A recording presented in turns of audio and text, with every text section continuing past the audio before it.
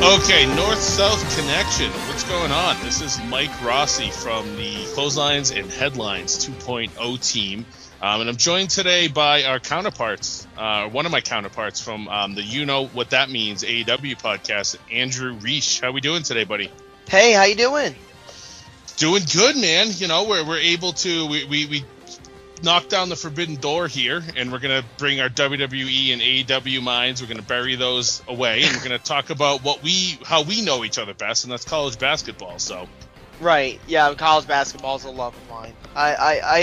It's a horrible game to watch. Like this is one of the weird sports because it's a sport where the games are horrid, but you acknowledge it from the start, and you just kind of like appreciate the process that goes through all of it, getting all the way to the tournament. The tournament is the real payoff. Absolutely. And like the whole season's a clash of styles. You get a lot of that right off the bat when you get to the holiday tournaments, right around Thanksgiving. Feast week, right. Yeah. So, and then, you see these teams beat up on cupcakes for a while before it gets to that point. So it's fun. Some teams obviously play more, we'll say, intense schedules than others. Some have to for their resume, right? But we're right around the corner. And they go through that new system. I forget. I think it's called the net. Is that what they call it? Yeah, the net rating. Where they're a little bit tougher on the out of conference, so you can't have a super duper week out of conference now, which does help the first 2 months of the season because now you're bound to see more good out of conference matchups instead of just weekends or weeks of just nothing. Oh, yeah, for sure. And I mean, it's like I'm a UConn guy. I know you're LSU. Looking at our schedule, it's like there's really nothing exciting until we hit Thanksgiving, and then it's like pretty much fast action from there. So right. I kind of like the way that's built up. It kind of gives us a chance to, get used to our teams, kind of see a little bit of everything. It always serves for a crazy upset or two as well. So be interested to see who gets knocked off the perch pretty early this year. There's always one. Yeah, and there's always surprises. Like, who Absolutely. thought Arizona was going to be a top seed? Nobody. Yeah, it's crazy. Like we have a lot that we're going to run through today. We're going to pretty much talk about every, how I like to call quasi-major conference. I don't think the West Coast Conference is a major conference, but with any conference Gonzaga's in is kind of major at this point. So it's a one high major school conference. If exactly. That makes any sense. Yeah. Yeah. So we're going to talk about each of those conferences, who we think is going to make the tournament, players we think will get a little bit of hardware, and some other things to look at with, the guys that we really want to focus on. Then we'll talk a little bit about mid-majors and who might have a shot at finding their way into the dance. If there's any conferences that have a shot at getting two teams in. We're going to run through a top 25 that we each did, kind of see what we disagree on. For the most part, we were pretty similar, but there were some major changes for sure. So we'll talk about those. Then we're going to talk about, who we think is going to head to Houston for the Final Four. But before we do all of that, we got to talk about a very different offseason, my friend. We haven't talked about college hoops since we previewed the tournament, and boy, have things changed since then. Yeah, the transfer portal has changed it all. Now, the transfer portal has always been around, but what it is that's changed, and it started last year, and then it just really went into overdrive this past offseason, is that the 1 year waiting period has been waived, and it doesn't look like it's going to change anytime soon, which means basically if you leave your school, you can immediately go play at a new school the next year without having to wait. And that's enormous, because I think that was one of the incentives of not wanting to leave a school, because you didn't want to sit out a year and waste a year of your youth to want to play basketball, unless you're like a semi-college player who's probably not going to make it to the NBA and you don't mind waiting another year. But most people want to play immediately. And also grad transfers, you find ways to keep credits so that you can just give them that one extra year. Like for example, KJ Williams went to LSU. He basically finished up at Murray State, but I guess they brought him as a grad transfer. Yeah, and I mean, the NIL also changes everything. It kind of all comes hand in hand, right? It does. Your guys like Oscar, your guys like Baycott, even Trace Jackson Davis, I'm sure had a little bit to it. Hunter Dickinson. Yeah. Yeah, I mean, these are guys that, some of them probably have NBA careers ahead of them, but they're not locked in lottery picks. So instead of going in having a fight, why not come in, try to win a national title and see what we can do to improve that standing for next year, right? Yeah, also you can also stay in your own conference. That's another thing. That used to be a big holdup with a lot of these teams. They could choose what teams you could actually go to and not go to. That's out Yeah. the window too.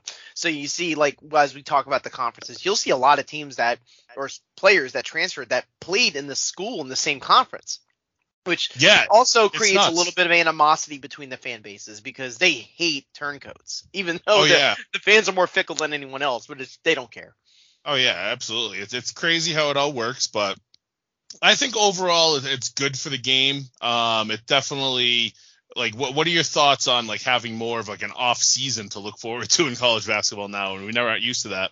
The truth is, when it comes to the NIL and all this, like, oh, it's out of control, it's the Wild West, I don't mind it because it was always that way. It just happened under the table. And so it never really bugged me as much when I am very much pro player when it comes to college athletics. They've always been shunned. They've always been pissed on.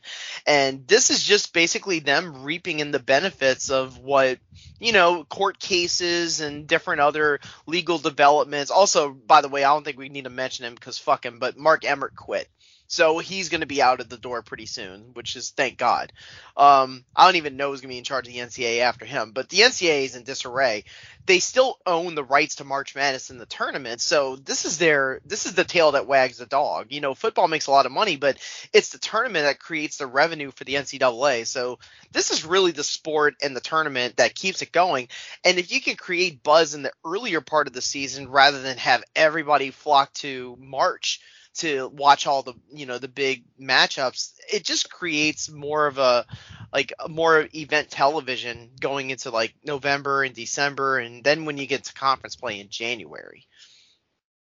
Yeah, and I mean my biggest complaint with it too is I feel like freshmen, like if you have this impact freshman that might not be meshing with your system right away, these coaches might be forced to find a role for them that they might not be completely ready for because they're fearful that they lose the guy before he really shows his potential. And that's one thing that it's going to kind of make recruiting tough. Like I feel like guys are going to want to know what their role is when they commit to a school. And things change so drastically. You don't even know how many of your guys are actually coming back year over year anyways, especially with the COVID year, which that'll almost be done. Yeah, so this is hard to explain. So the season after COVID, which was the 2020-2021 season, that was considered a free year. So that season did not count against your eligibility. So if you want to play another year after that, you can. So conceivably, if there's injuries or red shirts, you could play 6 years in college. It's nuts. Yeah. And that led to look at a Providence last year. Like they had 3 guys that were 22 years old in their starting lineup, which is just crazy. Like when you think about it, it's great for schools such as that because now they turn their entire program around and now they're impacting the transfer portal. So there's definitely good and bad with it. But these freshmen, it's going to be interesting to see. You have your top 150, 200 freshmen that always get ranked out, and those guys come in with so much hype.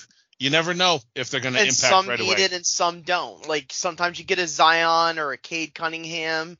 Sometimes you get Amani Bates. Like you just get a player that doesn't really do much and flames out really quickly.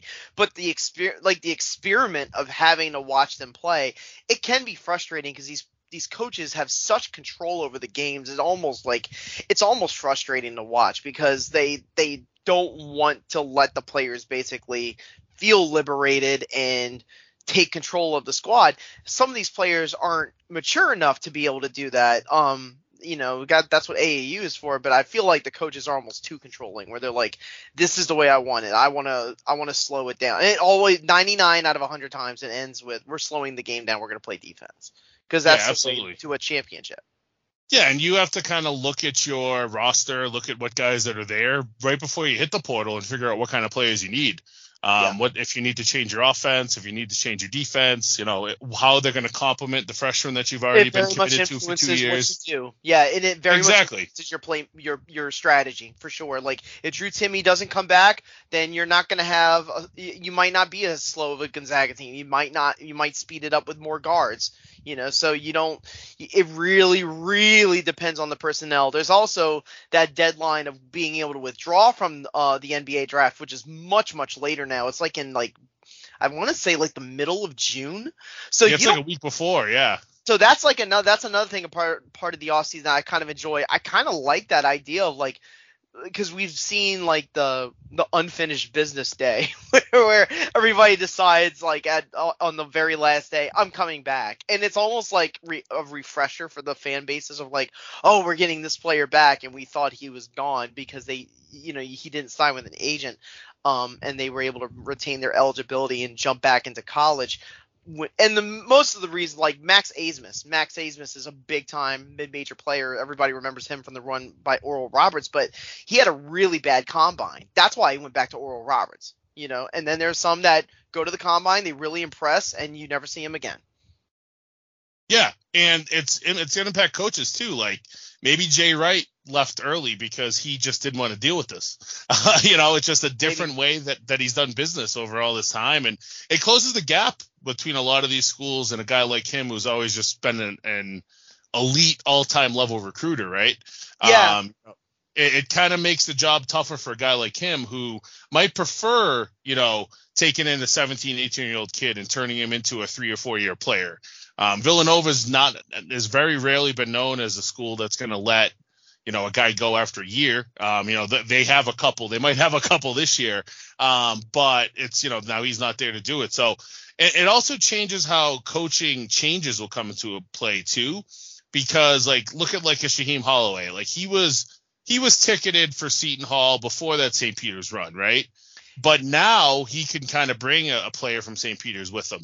That might impact things as well, because if you take a guy that is coming from a mid-major, now he might automatically bring his 3 best players with him. Yeah, that's exactly what happened with Matt McMahon at LSU. He brought, I think, 2 to 3 more Murray State players. So yeah, so it also may hurt the mid-majors as a whole, because you get a breakout star that's a freshman or sophomore. He might be all right, well, now I can take some NIL money at Kansas or Memphis or UCLA. It's going to be interesting to see how all of that works out. But I do think the mid-majors might be the ones kind of left in the dust a little bit. But at the same time, they can get, your Imani Bates that they might not have ever had a shot on. And maybe will he ever be half of what people thought he was going to be? Probably not.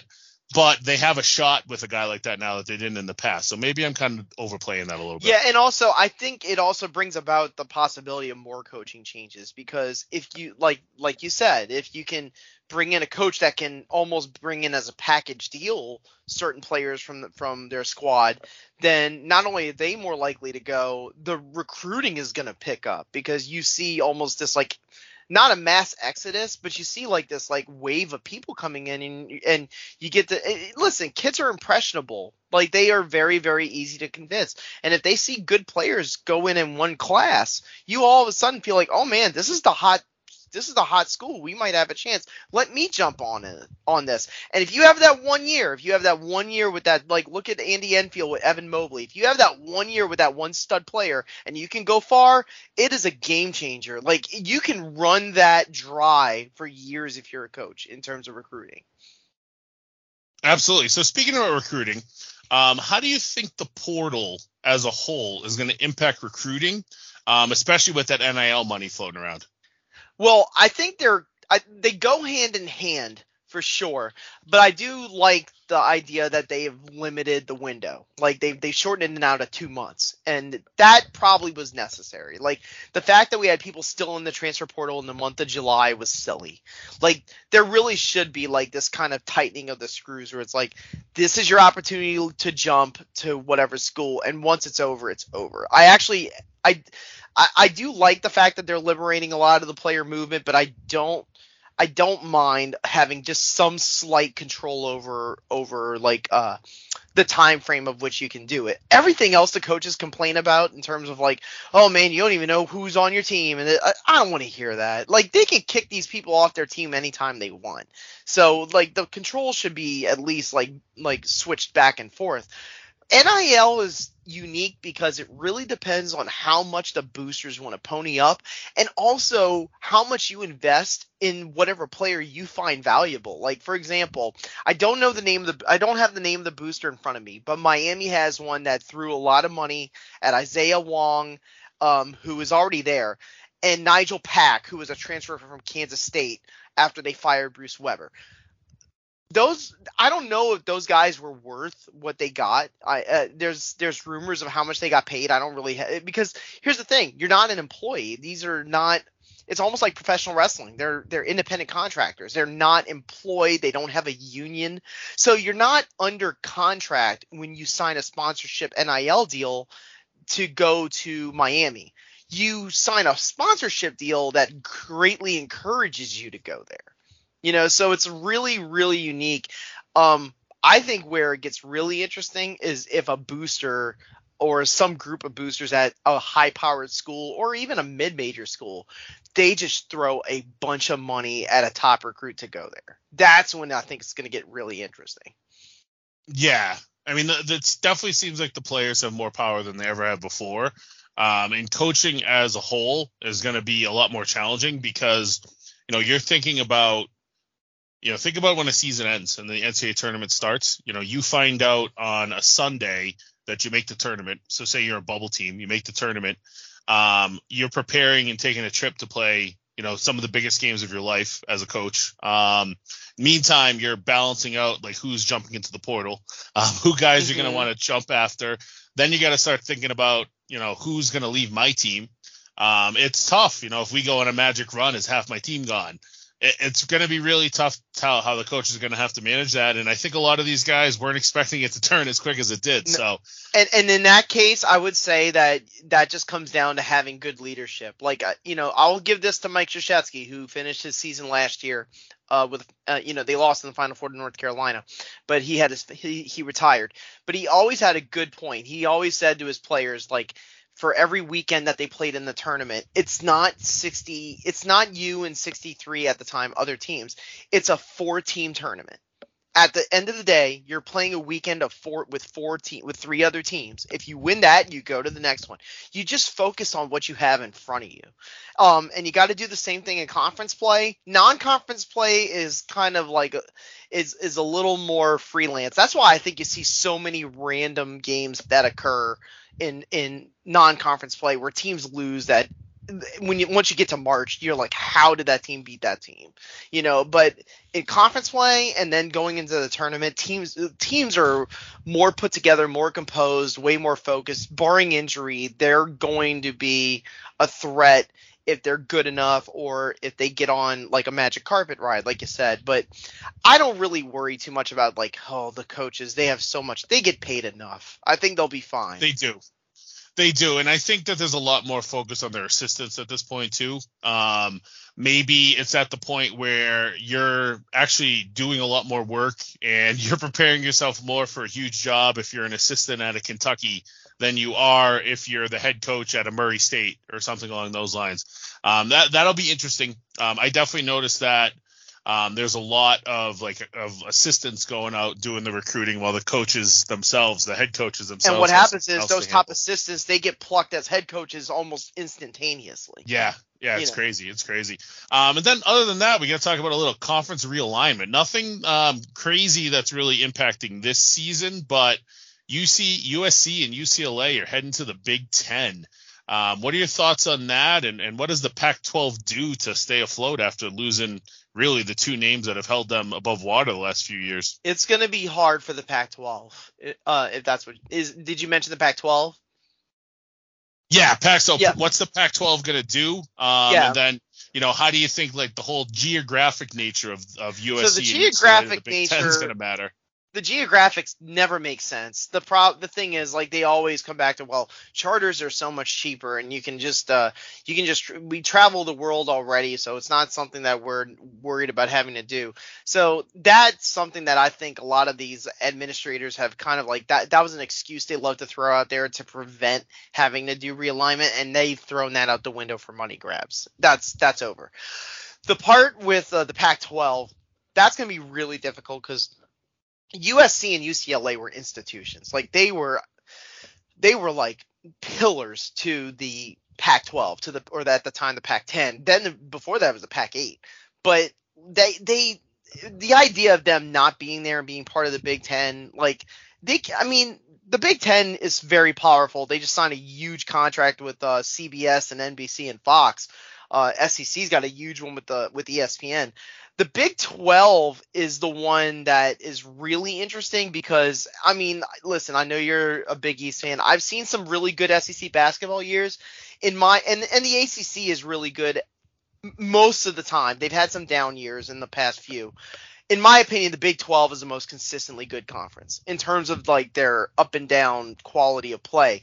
So for them, they do have football. They are gonna go through changes that might put a dent in their basketball quality, losing Texas and Oklahoma. You do bring in BYU and Houston, so it's not like you take that much of a dent. I think they're going to be fine talking about the Big 12, even if they renegotiate their TV contract earlier than they want to. For the Pac-12, it's going to be really, really interesting. I can see a future where the Pac-12 is no more, like in 10 or 20 years. Yeah, and the Big Ten and the SEC are now going to have 16 teams, which I can't imagine going much higher than that. But you never know if the Super Conference thing comes into play. Right. And then the Big 12 staying at 12. Who knows what the ACC's big move is? They've lost a lot of power. They've been kind of They'll find somebody. Pleading. Yeah, they've been begging and pleading to get Notre Dame to be in the party. Who knows? Maybe something happens with the Big East. It's tough because of the Big East being a predominant basketball school. Basketball conference. There's no real football there. That's always what's led me as a big time UConn fan. I've always kind of thought our return to the Big East was going to be a short one. So. What are your thoughts? You think UConn, as part of a Big East change, might be, on the top of a list of one of these other conferences when they start adding in teams? Yeah, so the interesting part about UConn, like I can also link this up with Notre Dame, is that obviously football is the driver. Like that's the revenue driver, and that's been determining what a lot of these realignments. Like I'll give you, like I'm just looking at what the Big 12 changes are going to be. I mentioned BYU and Houston. They also get UCF and Cincinnati. What do they have in common? They've all had, at some point in the last 5 years, really, really good football programs. If UConn has been downtrodden with historically a really bad football program. They do try to do things to try to pick up the pace, but they do have a Division I football program, and they have history, and they've been they have a pipeline, and the Upper East Coast is not great in terms of football recruiting if you're not Notre Dame or Ohio State or Michigan, but they are still there. So if they're able to at least build it up somewhat and maybe make some noise, they could be able to get back into the American. I don't know if that's something that the basketball fans would be happy with for UConn. I think they're kind of happy being back in the Big East with the Catholic Seven, but it's weird. And then Notre Dame, you mentioned that one. That one's really interesting because football, obviously, Notre Dame football has their own deal with the NBC, but they might get slightly bumped by the Big Ten going there. So now they have a quandary. Do you join the Big Ten as a full-fledged conference in football and basketball and all other sports, or do you stay independent and you're an ACC member in basketball only, which is what they are now? So if the ACC loses Notre Dame, if Notre Dame jumps to the Big Ten, then ACC's got to plug that hole, and it creates a whole nother chain reaction. So that's a big, big part of it that we don't know the answer to yet. Yeah, I'd really like to see something happen with the Big East and the ACC. Not I don't want to say merging, but there seem like a lot of parts that can come together. Like you've got your Syracuse, you've got your BC, you got your Pittsburgh, you got teams like that have been historic Big East schools that the excitement would be there. And then you've got like your Miamis, you've got your Dukes, you've got the teams that have always, North Carolinas, that have always been the superpowers of the ACC. But if you're the Big 12 and you start plucking more schools to get you to 16, they're only at 12 now. Those schools have to be at the top of the list, right? And I know there's the natural rivalry of Duke and North Carolina, but money talks, right? So it's going to be interesting to see what happens.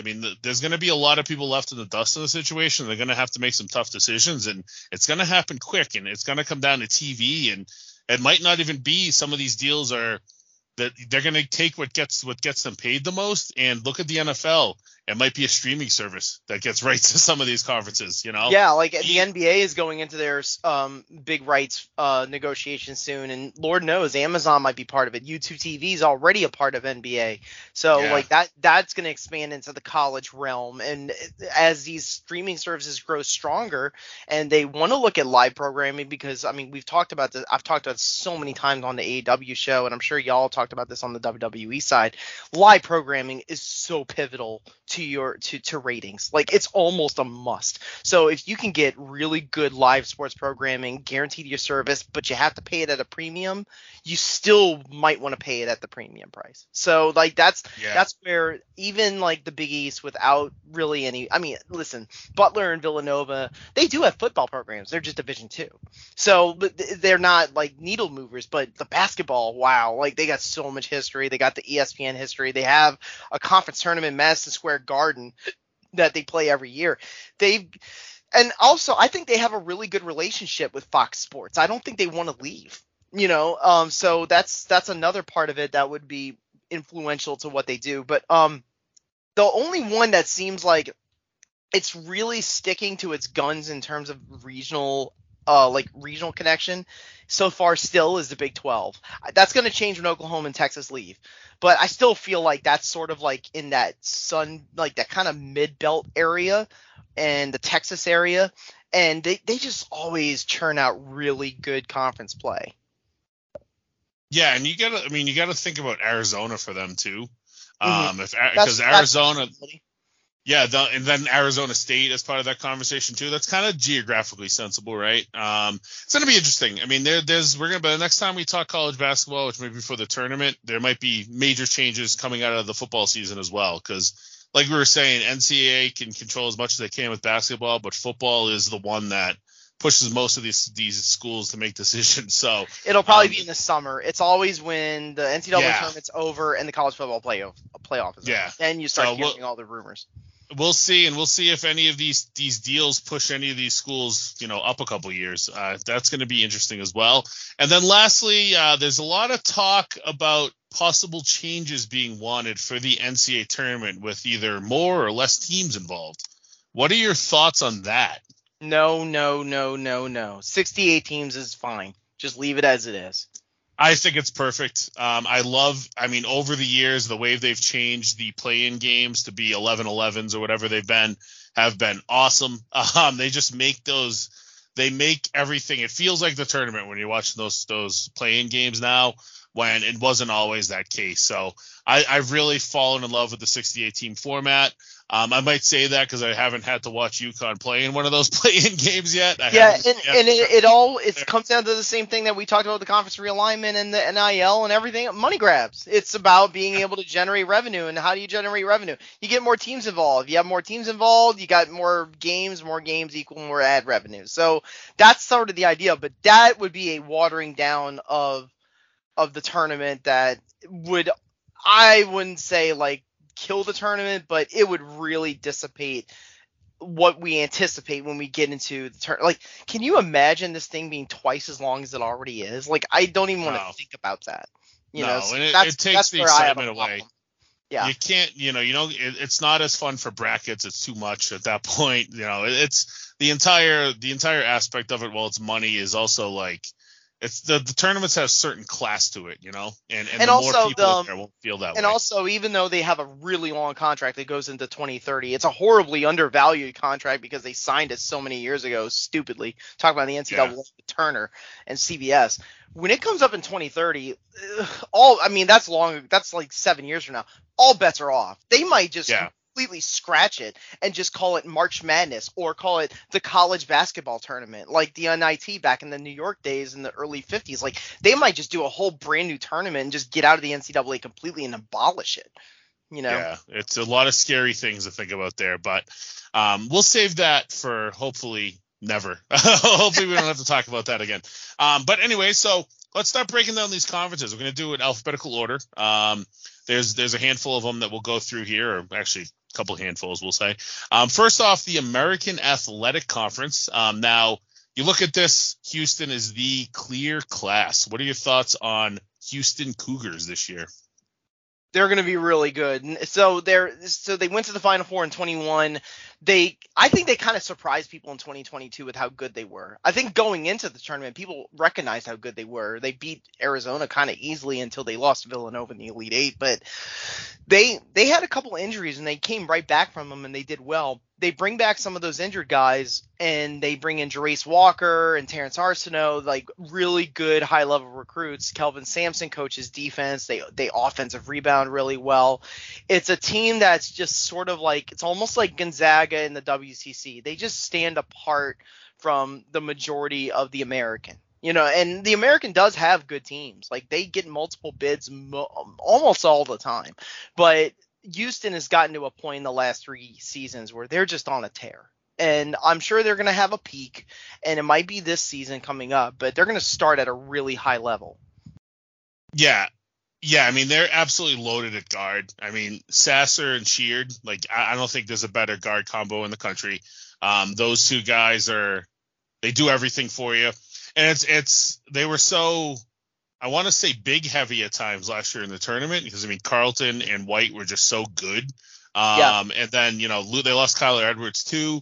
That's a big loss, but Sasser being back and Shed really took the reins in the tournament. If he can just get that shooting up into like the mid 30s instead of like the high 20s, I think that this team's going to be really tough. I do like the conference more than most. Like you said, I think there's like a couple other teams we're going to talk about here in a second, but this Houston team is going to be a team that is coming in with super high expectations. Everybody shit on this team last year and said, hey, they're not as good as they look. The American Conference sucks. And then look at what they did in the tournament. They jumped in there and, ran roughshod for a bit. And, they did some damage where they had to. So they're not a fun team to watch. They're not fun to watch, but they're very slow and they really rely on physicality, but they are very well put together. Yeah, and this Jarace Walker kid looks like he's going to be a stud right off the bat. So very interested to see, now that he's starting to get some higher end recruits in there, how everything's going to end up turning around for that team and if they stay loaded for multiple years to go. Now, ultimately, my biggest question around this team is, can the front court give them enough? Because like I said, but with losing White and Carlton, who were both, a double-double at any point last year, both scored in the 12 range. They lost a lot at big. For as strong as they are at guard, they're going to need Walker to step up pretty quick here as a big. Yeah, they're going to have to rely on Darius Bowser a lot. Yeah, they're going to need a lot out of guys here that have never really been, in the spotlight to kind of jump up a level. But with that guard play, it shouldn't be a problem for them. So we'll see. They'll be good. Now, what other teams do you like in the American to maybe make a run in the tournament? The one it's a bit of a homer pick because I'm from Louisiana, but I think Tulane under Ron Hunter is going to be good. Like this, they bring pretty much everybody back from the previous year. I don't have their record in front of me, but they had a pretty decent record. Jalen Cook is he's 6 foot, but he's got a lot of potential as a guard. He's a sophomore, but this might be his last year. Jalen Forbes is there. Trey Williams is a transfer. They're going to be pretty good. This will probably be the best team Ron Hunter's had at Tulane. Yeah, the Jalen backcourt, Cook and Forbes, really good. They're going to have some fun games with Houston with that backcourt for sure, because we just talked about how strong Houston is in the backcourt. And another team that I'm interested in too is Memphis. They may have finally put some of the drama in their rearview mirror. We can just build off how they closed last year, which is very strong. They lost a lot, but they did pretty good in the portal. Bringing in guys like Kendrick Davis, who's going to immediately be like an All-American possibility here. So I think Memphis. Yeah, I think Memphis. He knows the conference, right? Like that's a guy that's doing one of those cross-conference transfers. And we can't really count out Cincinnati. I feel like ever, but I don't know. It's not. They've had down years. But I do like Wes Miller, the coach. He came from UNC, I think Greensboro, and he used to play in North Carolina, but he's a really good coach. And he was under a little bit of pressure to try to succeed in his first year there in Cincinnati with pieces that didn't fit. I think they're going to be good. I don't think they're going to be like a surefire NCAA tournament team, but I wouldn't be shocked if Cincinnati made it. Yeah, I mean, I think the way I look at this is I see Houston definitely in. Memphis they should get in. And then maybe Cincy and Tulane fight for a third spot here. I can't see all four getting in, but you never know. Weird things can happen sometimes depending on how the big conferences play out. Yeah, and then you got the other ones like East Carolina, no. UCF under Johnny Dawkins sometimes. I think Tulane has or Temple. I'm sorry. I think Temple has a new head coach. I might be wrong about that. I think actually Aaron McKee. Aaron McKee's still there, but they haven't made much noise.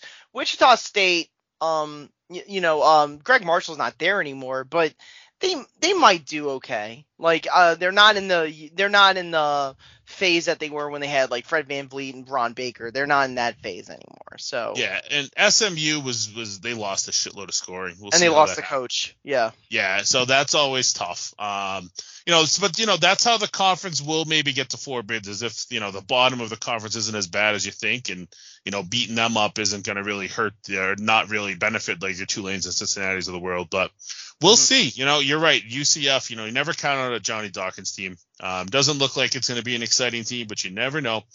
All right, now what are the players in this conference that you're going to want to watch out for? For me, I mentioned Jalen Cook already. Gus Okafor was at Southeastern Louisiana, and he's going to Wichita State. I think he'll get some good numbers. And Dave DeJulius for Cincinnati will probably be their top guard. Yeah, and I'm looking at Khalif Battle from Temple. He averaged 20 points a game last year. Yep. So, he only played 7 games, but, I think that would have held up if he played 30. And another DeAndre Williams over at Memphis is somebody that I think is going to jump right in there and make a impact. And then lastly, we haven't talked about Marcus Sasser enough. I just love this kid. He was hurt, so he didn't play a lot. So we can't forget about him with all the Shed love that we will have, which rightfully so. Shed's also awesome. And now, with the newcomers, whether these are freshmen coming in or transfers, who would be your AAC newcomer of the year? If Kendrick Davis doesn't count because he already played at SMU, and I had to sort of pivot away from that, I'd say probably Rob Fennessy with Cincinnati. Yeah, and I'll go Jerace Walker just because I feel like he needs to impact for that team right away. And, with how good those guards are, he should be able to breathe a little bit and kind of do his thing pretty quick. And then who will be your AAC player of the year? Jamal Shed. I think Jamal Shed's going to be one of the national leaders in steals. Yeah, he should get a shitload of assists too. I like Kendrick Davis here. I just think, we're talking about him a lot, but he fills a massive void in that team. He's going to be able to push the lead in the league in scoring, maybe even assists. We'll see what type of role he plays with Memphis, but he's definitely someone that I'm looking forward to see play under Penny. So we'll see what happens. Now let's move on over to Conference 2, another A school, the ACC, the Atlantic Coast Conference.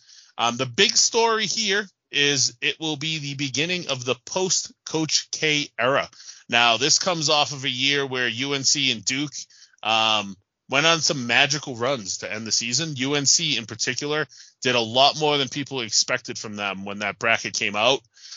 Do you think Duke has done enough with their freshmen coming in, which is the best class I've seen in a very long time, to be able to push this veteran-laced UNC team to the limit in their games together and maybe threaten them to win the conference?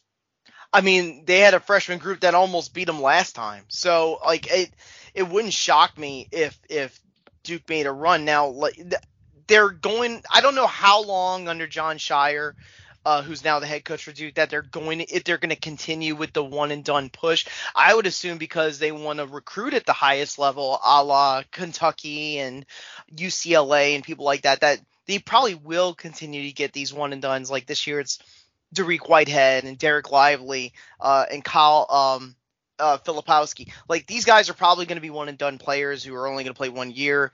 But you do have some people that carry over, like Jeremy Roach is back, and you bring in a couple other people like Jacob Granderson from Illinois. So they do have a few pieces. I wonder, though, if the in-game X and O strategy will be slightly different from what Krzyzewski wanted.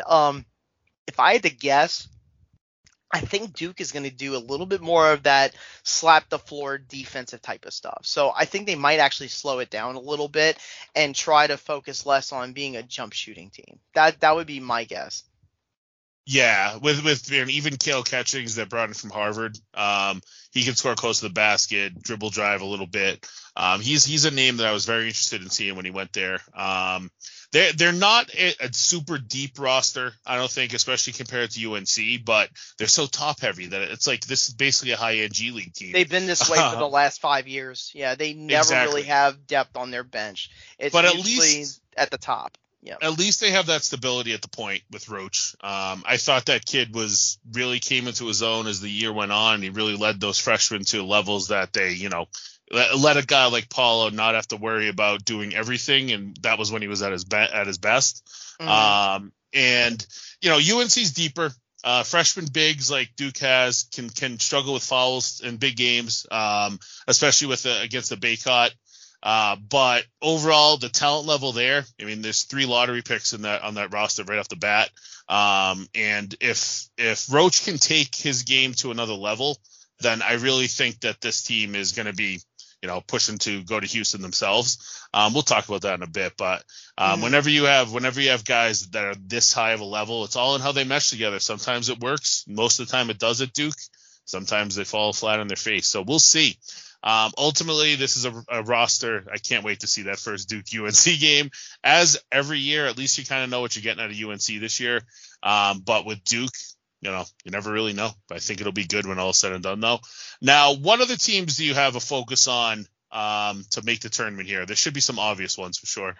Yeah, I mean, obviously everyone's focused on Carolina. They literally bring everybody back that almost won a national title. That makes sense. But when you look at the ACC, I talked about Miami. Even though they did lose a lot of pieces from that team that went to the Elite Eight, like Charlie Moore and Sam Wardenberg and Cam McGusty, like they still bring in they still have some nice talent in. I talked about Pack and then they have Norcott Amir, who's like he's 6'7", but he's sort of a big man who rebounds.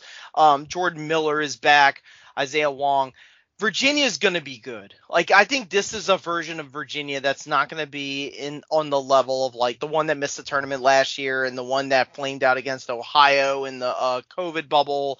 Like, I think this version of Virginia is going to be defensively minded. Kahai Clark's going to be a senior at point guard, and I think they're actually going to be pretty talented. And then the one that I never count out is Leonard Hamilton at Florida State. He always seems to get talent. He always seems to get big guys and wings. And if he has just enough talent around him, they can at least get to the Sweet 16. Yeah, I like all those teams too. Miami, Virginia, Florida State. Maybe even see a little bit of a lane with Va Tech. Kind of have to see how that all goes together. Their coach, Mike Young, is fantastic. Yeah. We'll also see how quickly Terquavian Smith can, get the Wolfpack to another level. I don't think they're going to be quite there yet, but they're going to beat some teams for sure. Another team to focus on too for me a little bit is Notre Dame.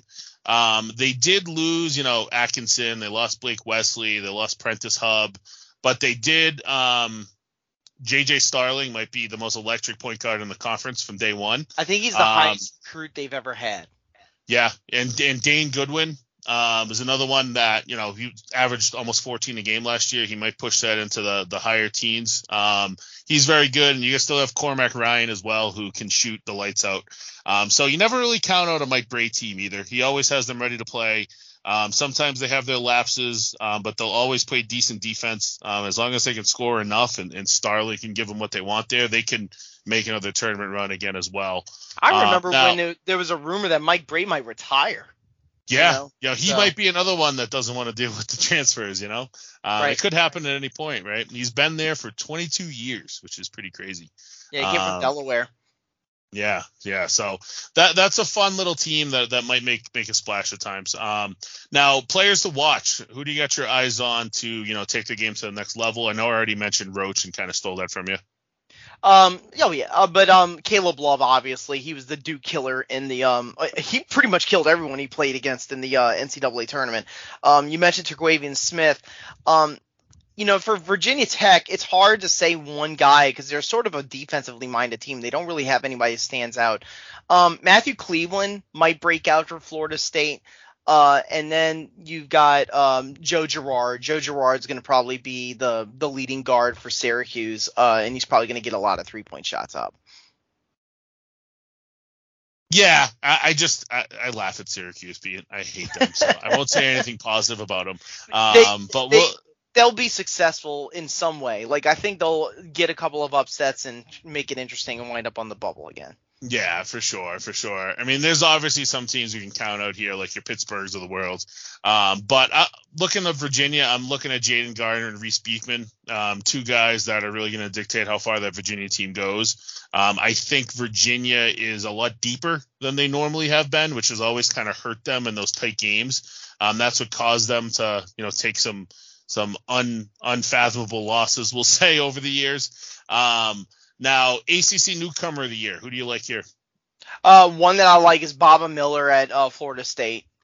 He kind of did Euro stuff, but he's kind of a tall forward. He'll play a lot. Ben Vanderplas, I think, is going to take a lot of shots for Virginia. Like, he's going to be their sort of designated 3-point shooter, a zone buster. Yeah. Someone else from Florida State, Caleb Mills, shot 35% from 3 last year and like 86% from the line or something crazy. He's a lights out shooter. He can take his game to another level. And yeah, Baba Miller, there's a lot of good things I hear about that kid.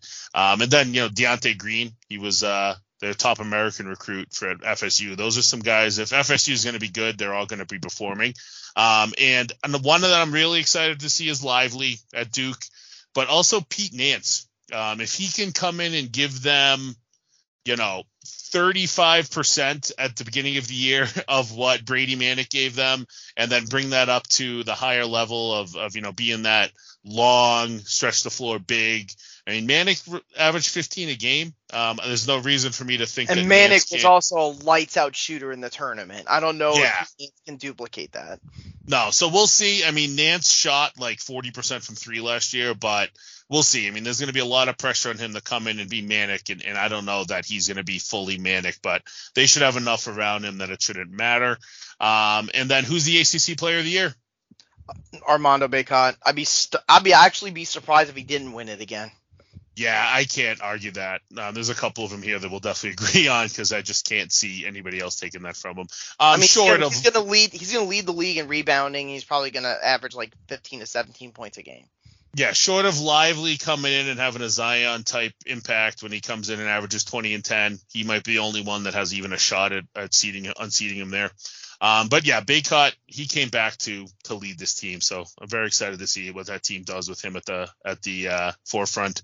And he's I've heard him on some podcasts this offseason. He's a really smart kid.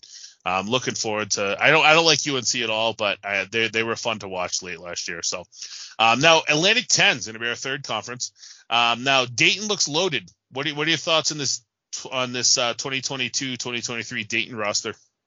It's not as good as the one in 2020, but who can be? I mean, you had the Wooden Award winner Nobi Toppin, and you had a really loaded roster, and they had like the best offense in the country. Dayton's not on that level coming up, but I think what really started it is I think they beat Kansas in a multi-team event in Orlando. Like, that's kind of where it began, where like they didn't get to the tournament this past season, but you could see signs that they were improving and that they were getting somewhere. And, they got Deron Holmes and they've got a couple other guys. And Anthony Grant's a good coach when he has the personnel to use. Yeah, I mean, they brought all 5 starters back. You can't really knock that. Deron Holmes, he averaged 20 a game at the tail end of the season, like the last 5 or 6 games of the year. He should come in and be the full-blown leader of this team moving forward. I can't see this team not being a lock tournament team unless, they have some injuries. They might not be that deep, but they've got some experience now. So we'll see where they go. They still won 24 games last year. So now they just need to make sure they don't lose to UMass Lowell and Lipscomb. Yeah, the problem in the A-10 is that you got to do actually better than that in order to get into the tournament. Exactly. You really got people. Yeah, and I also really like St. Louis to push them a little bit here too. They should get in as well, as long as they don't go belly up early. They do play a tough schedule. They play a tougher schedule than most. I will talk about that a little bit more here in a second. But they actually, no, I might as well now. They're out of conference. They play Murray State, Memphis, Maryland, and then the Maryland's is at Mohegan. The winner of that gets well, they'll either play PC or Miami, Providence or Miami. Yeah, whoever. Then they also have Auburn and Iona. This is going to be a very battle-tested St. Louis team by the time they hit A10 play. And I'm telling you what, Dayton's not playing anywhere near that gauntlet of a out-of-conference schedule. So St. Louis is going to come in ready to fight once that conference play begins. Now, what other teams do you think have a shot at making this tournament? Out of the Atlantic 10, the problem is I don't really like a lot of them. Like, I like some of the coaches that they have. Like Mark Schmidt, I think, is a good coach at St. Bonaventure. But if you track their transfer portal stuff, literally all their players left to different schools. Richmond had a really good year, but that was a senior-laden team, and all those guys have departed, so I don't know if they can repeat that. They bring in Loyola Chicago out of the Valley, and Loyola Chicago, everybody knows, they went to the Final Four. They went to the Sweet 16 a couple of years ago. But, I mean, there's always that rickety start when you go to a conference that's a little higher level than the one that you were normally situated in, and I think that's what's going to happen to Loyola Chicago. You could have even made a case for Fordham, but Fordham lost their coach Kyle Neptune to Villanova. So, like, every team seems to have like a speed bump. So and even Davidson, Bob McKillop retired. So like the only one I could see who could make noise is VCU. Yeah. I like Richmond. I mean, everybody's gonna talk about Tyler Burton, and I mean that kid's an NBA player for sure. But one name that's going under the radar is Neil Quinn. He led Lafayette last year in scoring, rebounding, and assists. He was an All Patriot League player. And a guy that comes from the Patriot League comes into pretty similar style of play in the A10. Obviously more athletes, but it's a similar system they play at Richmond that he did have at Lafayette. So he's going to come in and be a 7-footer that's going to be able to dominate some people right off the bat. That team just has to play better defensively. That you think they'll score a little bit. That's the team I kind of expect them to make the tournament, but it might be tough for this conference to get 3 in. So they might have to win a play-in game to get back there. So now what players do you have to watch in the A10 that we haven't talked about yet? One that I would say to definitely keep your eye on would be Javon Pickett, who came from Missouri, who's now in St. Louis. Also, Victor Bailey Jr. is going with because he knew Kim English, I think, from Tennessee. So because he was from Tennessee to Oregon, now he's at George Mason, and he might get a lot of playing time under Kim English there. Yeah, and I really like Yuri Collins from St. Louis. That kid is going to lead that team to be, the top assist guy in the nation again, probably like he was last year. He has a ton of options around him now, and he's going to really show out in that tough schedule they've got out of conference. Other guys to keep an eye on: Philip Alston at Loyola Chicago and Josh Aduro at George Mason. Those are two guys that are going to come in and make a splash here for sure in this season for them. Now, overall, who's your A10 newcomer of the year? Brandon Johns Jr., who came from Michigan, who's now playing at VCU. Yeah, and you already mentioned him, but I had Javon Pickett here as well for St. Louis. Just think that they're going to be a good team, so he should be able to shine out. And then overall, who's the A10 player of the year? Tyler Burton at Richmond.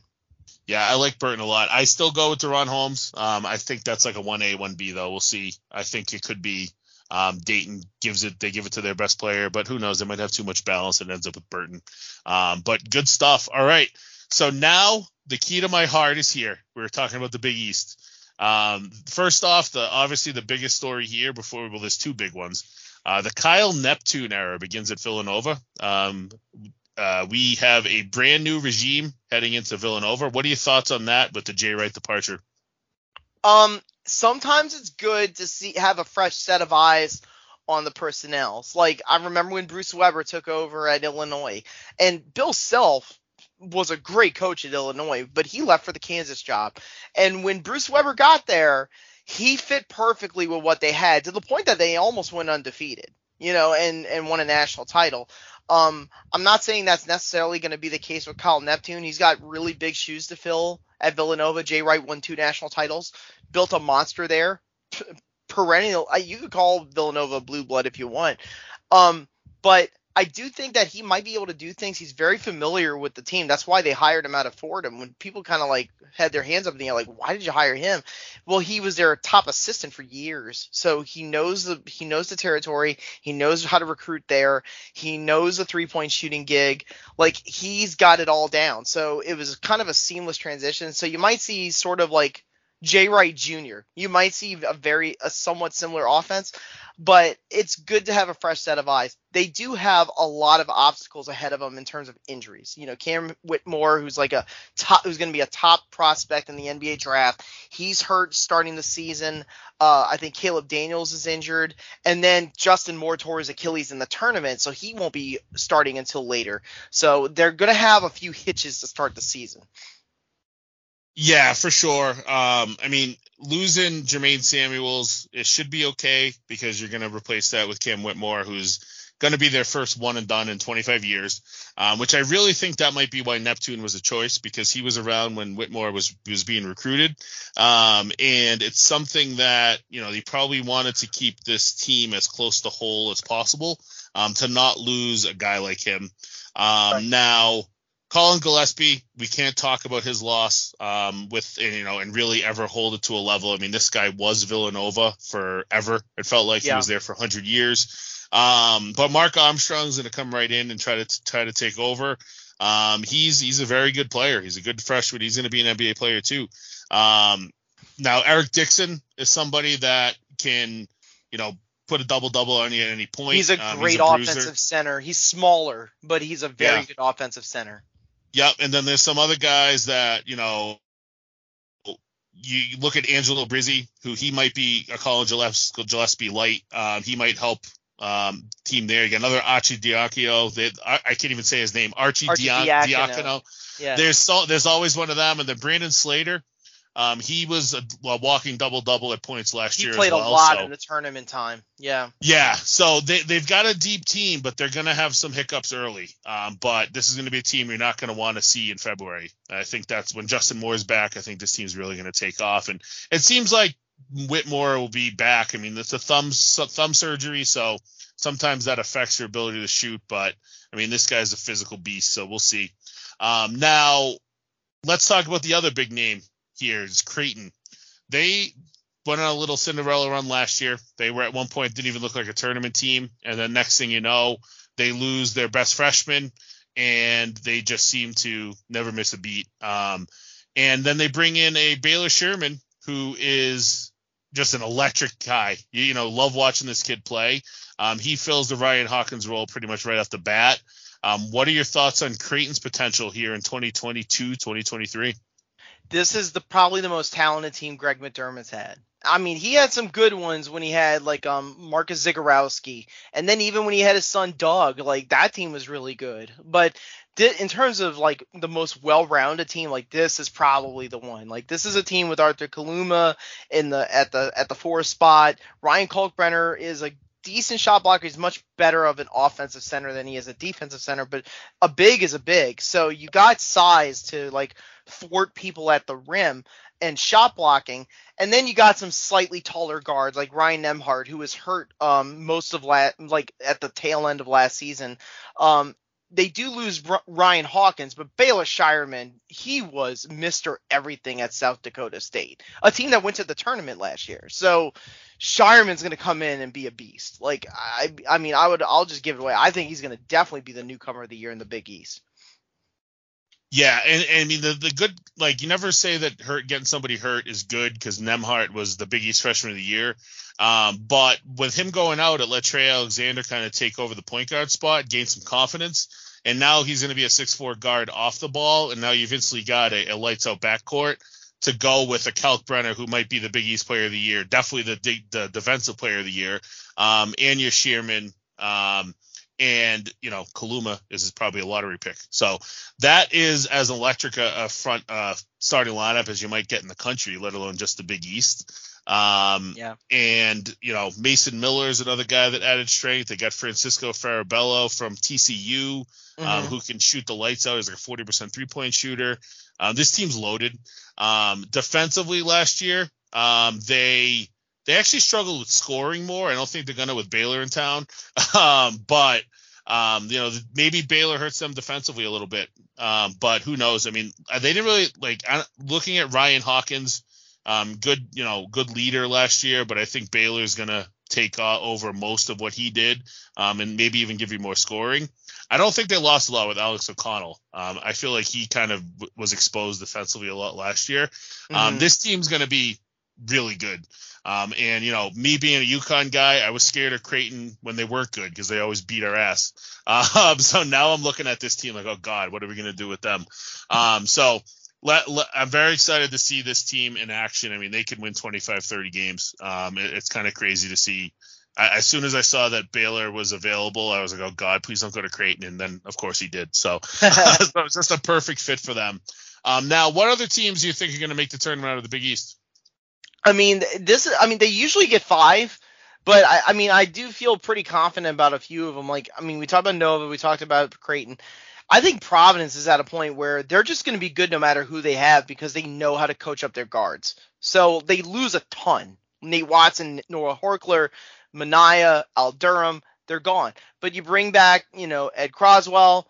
I think Croswell's hurt, but I might have to take that back. Jared Bynum. They bring in Bryce Hopkins from Kentucky, Noah Locke from Louisville, Devin Carter from South Carolina. They're going to be just fine. I think they're at a point under Ed Cooley where they're just going to be in the running all the time. And then Xavier with Sean Miller there now. And I'll give you a surprise. I think actually Seton Hall is going to get there under Shaheen Holloway. I don't think Kevin Willard left the cupboard bare there. There's a lot coming out of there this week, though, as we record this the week before Halloween. He's only had 7 healthy guys at practice for the last week at Seton Hall. And he's been kind of outspoken in how, when he played 20 years ago, how guys played through injuries. And that's never a good thing when you're talking about that before season starts. But I mean, they have Kadari Richmond, so I can't really bash that team. So we'll see. I mean, between him and Yetna, that's a really good team. We'll see. I mean, he also brought some experience over from he got Joquan Sanders to switch over from St. John's to Seton Hall. He brought over Casey Nadifo from St. Peter's. Yeah, from that Cinderella run. And then Alamir Dawes from Clemson. Yeah. Yeah, Femi Odakale, whatever you say it, from Pitt. He was among the ACC leaders in assists last year's. So they have some ACC talent in there with the St. Peter's transfer. So they might start slow, but there'll be another tough one later. I can still see him get in. Providence, I will talk about them. I mean, you gotta respect what they did last year. It really, to me, comes down to how good the transfers are, especially Bryce Hopkins and Devin Carter. Carter, everybody speaks about his defense. He draws fouls. He draws charges. If he can give you 80% of what Mania did defensively, then that's a good thing for this roster. But looking at that roster, they may struggle at the free throw line. And last year they had Durham, who would close every game out for them without issue. I think it was like a 90% free throw shooter. Horkler would shoot him easy at the line as well. Watson, I love Nate Watson. I think Ed Croswell, when he plays, will give you most of what Watson did. But Croswell averaged like 7 fouls per 40 minutes, so he's never been a starter. We'll see how that goes. But they did get Clifton Moore from LaSalle, who will push Croswell at times, and they might even play double big with him. And we'll see how my old boy Corey Floyd does over there. There was a lot of hype with him at UConn, and he just up and went to Providence, which obviously still doesn't sit well with us. And I got to talk about my Huskies. Okay. I think that Andre Jackson, he's someone that can do it all. He will be handling the ball a lot. I know he's just had surgery on a finger, but he will be back, the week before Thanksgiving from what we're hearing. Jordan Hawkins. This is a guy that I still feel like is being disrespected nationally. And I'm not just saying that as a UConn fan, but I think this guy could play himself into being an NBA first rounder as early as next year. And then our transfers. I mean, the transfers are going to really be where we go. Tristan Newton averaged 17 a game for ECU last year down in the American. Joey Calcaterra was from San Diego. 2 years ago, he was all-conference second team. Naheem Aline, Virginia Tech transfer, who shot 40% from three last year. Hassan Diarra, who is a New York point guard. He was just clutch for A&M at times last year. And then our freshman, Alex Caravan, 6'8" kid. He joined the team halfway through last year and just kind of, was unable to play. He was just kind of a early grad year or whatever they call it. And then Donovan Clingan, who was top 40 recruit from Connecticut, 7'2", came in about 295 at the end of his college year, and now he's down to 255. And, of course, Sonogo. Sonogo apparently was told by NBA scouts he needs to develop a jumper, and he spent his offseason doing it. I got to see it to believe it. But if that kid's got a jumper, then watch out. He's a big guy. He's 6'9", but he is all 6'9". Yeah, he's a strong beast. Another team I don't want to talk. I want to say some good about is Butler. I really like what Thad Matta was able to pull in with the transfer portal there. But he still has Chuck Harris, who led the team in scoring for 2 straight years. And Simas Lukosius was a kid that was just electric in the Big East tournament at MSG last year. But where they really are going to impact you is defensively in the paint. They brought in Manny Bates, who was fourth in career blocks all time at NC State. Ali, who was second team All-MAC last year at Akron. These guys will keep you out of the paint. And with the Kalkbrenners, the Adamas of the world, that's a really good thing to have in the Big East. And then St. John's, opposite side of it, are going to have the electric backcourt duo of Posh Alexander and Andre Curbelo. Curbelo, I'm not a huge fan of. It depends on which one you get. Sometimes Curbelo is fantastic. Sometimes he's just dog shit bad. Yeah, but Posh is so good. I mean, he was an all Big East pick 2 years. He can lead the league in steals. He can lead the league in assists. And he might not be on the ball as much with Curbelo there, but Posh Alexander is just a dream to have on a team. He does a little bit of everything. And they stole David Jones from DePaul, who was 9th in the Big East in scoring last year. He knows the team. They did lose a lot with Champagny and Aaron Wheeler. I mean, that was 30 points a game with those two. If they had Champagny one more time, I think they would have been really good. Yeah. But they're gonna be a team that will beat some teams that they shouldn't beat, and they'll lose to some teams that they shouldn't lose to. So they'll be fun to watch at times, but I am not really scared of them if you have some size. Now, what are the players that you want to focus on watching in the Big East this year? In the Big East, like the ones that I would keep an eye on, definitely Jared Bynum. And then Colby Jones at Xavier is going to get a lot of playing time. Yeah, Bynum should be – I mean, he played starter level minutes last year. He's going to come in. He might average 20 for that team. Yeah. Colby Jones at Xavier, Jordan Hawkins at UConn, Alexander, Kadari Richmond. There's a lot of talent in this conference. Mark Armstrong, I might have him as Big East newcomer of the year, but if he can come in and impact Villanova right away, that Villanova team is going to be tough. I don't think Georgetown's going to be good, but Brandon Murray played at LSU. He's going to play a lot for Georgetown. He's a good player. And Ewing is playing for his career. This is his job. He's coaching for his job. So we'll see. I mean, they completely overhauled their roster. Aminu Muhammad was very good player for them. Ryan Mutombo is still there. They're going to have size. They got a cook from UConn, who I'm not going to expect a lot from. They got Judas Wahab back. Like he left for Maryland, then he went back. Yep. And then Primo Spears led Duquesne in scoring last year as a freshman. That was a good steal for them. Some other teams to talk about here are players. Cam Jones and Marquette. He was an all-freshman player last year, but I don't like that roster that Shaka's got at Marquette at all. The Shaka Smart brand has definitely fallen off a cliff a little bit. Losing Justin Lewis, who averaged 17 and 8 last year, to go not even get drafted. Yeah. That definitely kind of showed some signs of not a great thing going on there at Marquette. So who do you have as your Big East newcomer of the year? Shireman at Creighton. Yeah, I can't argue that. Mark Armstrong for me, just because everybody talks about what else Villanova has. I think if he can impact that team, they're going to be solid. And I mean, for us, we need to get a lot out of Tristan Newton, especially with the injury to Andre Jackson.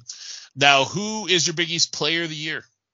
Eric Dixon at Villanova. Impressive. I like that pick. He's a good guy, good player. I'm going to say Adama Sanogo because he's the preseason Player of the Year, so I don't feel bad saying it. But I think Kalkbrenner is going to be right there as well. Those are three incredible bigs that we just mentioned. So It's going to be fun watching them all duel this year, and they could be three of the top four best teams in the conference when all is said and done. So good stuff. Now over to my second favorite conference, as we kind of talked about before, the Big 12. They seem pretty wide open here. It's a deep conference as usual.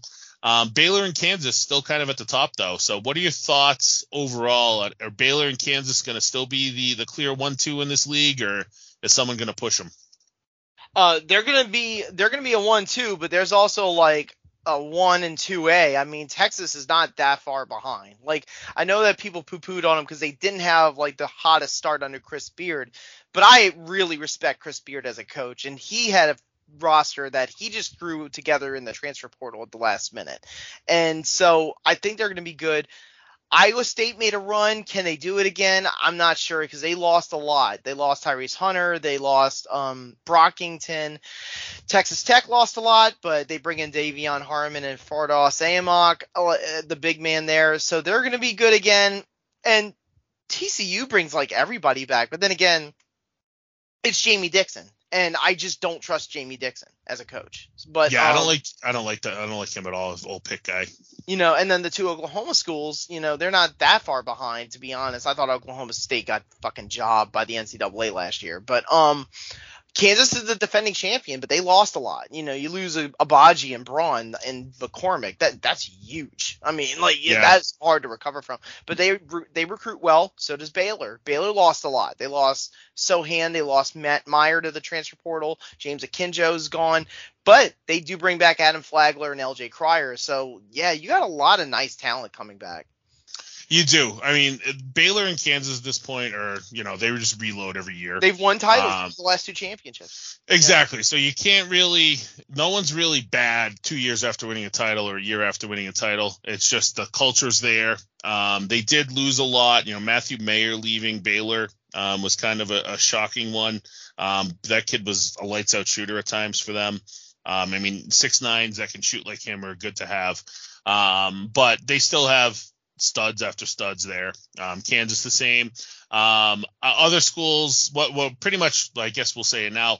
What other schools do you think are kind of locks to make the tournament here, and which ones are going to have to do a little bit of extra work to get there? I think Texas, TCU, and Texas Tech, the three Texas ones, I think they're going to make it. I think the two Oklahoma schools, Oklahoma State and Oklahoma, have some work to do, but it's not out the realm of possibility. Like Oklahoma under Porter Moser, if you look at their roster, Grant Sherfield came from Nevada. They get James Bamasil, and then they got the Groves brothers were from Eastern Washington, but they've been there for a year now. And then they bring in a couple of good freshmen at the guard spot. They're actually going to be pretty good if Porter Moser can get him to play defense, which is what he always wants. Oklahoma State, they play that spread offense that Brad Underwood used to do and under Mike Boynton, and they're pretty good. Even when they didn't have Cade last year, they were pretty good. So you might want to keep an eye on them. Yeah, Avery Anderson's really good for them. Led them in scoring. He just needs to improve. The Oklahoma State as a whole needs to improve their three-point shooting. They were bottom of the country in three-point shooting last year, and that took them out of Lakile is huge. It is. Yeah, it is. They did lose some talent, so everybody's gonna have to step up there. They did. I mean, it's Mike Boynton. He's a good coach. I mean, I don't think he's a great coach, but Musa Sissi was the Big 12 Defensive Player of the Year last year after transferring from Memphis. So he's somebody that I think you can keep an eye on to be a stud pretty much right away for them again this year. And now players to watch. So what players you have your eye on to seek out in this conference? I love Mike Miles at TCU. He's a small guard, but he's a bulldog. Like, he just seems to always find a way to score. And Gabe Kalsher is a really good player at Iowa State. Iowa State also, by the way, cleaned up in the transfer portal. Like, even though they lost a lot. So those guys. Yeah, for Kansas to still be great, it's going to be Jalen Wilson. It's going to be Grady Dick, who is their prize recruit. Mm-hmm. And then you've got over at Texas, Marcus Carr is somebody I'm watching. And then I already mentioned Avery Anderson at Oklahoma State. Now, who's the Big 12 newcomer of the year? For me, I've got actually Usan Usani, who is a big man who played at St. Bonaventure, I believe. And now he's at Iowa State. Yep. And then, you've got Tyrese Hunter for Texas and Kevin McCullough. Even though he didn't leave the conference, he does have a new job. So we'll see how those guys are. McCullough was really good at Texas Tech. Him going to Kansas, that was a coup. Yeah, he's a 3-and-D guy for sure. When he entered the portal, I was salivating at the idea of him myself. And then Keontae George for me at Baylor. He's top 10 recruit. Pick. Yep. He's a lottery pick. He's going to come in. Him and Flagler are going to be an awesome duo from day one. And then Dylan Mitchell over at Texas. He's somebody that I'm focused on too at being, a stud right away. Somebody that I really think is, top over 5 overall player in the 24/7 composite ratings.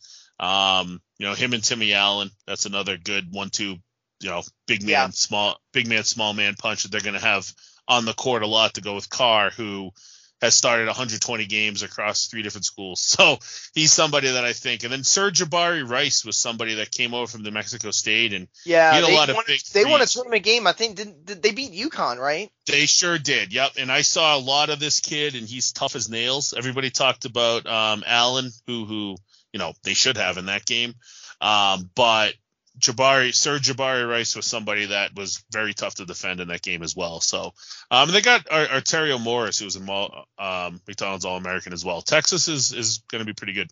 And who's your Big 12 Player of the Year? Timmy Allen at Texas. Yeah, I've got Flagler, but Allen's a good choice. I wouldn't really be shocked if McCullough won it at Kansas. Yeah, no, he's going to be able to be a star right off the bat. Now, over to the Big 10, another conference that's loaded as always. Indiana, are they the team to beat? No, I don't think there's a team to beat. I've heard some people poo-poo on the conference that that the teams are not as good as they are because they don't have high-level NBA talent coming out this time.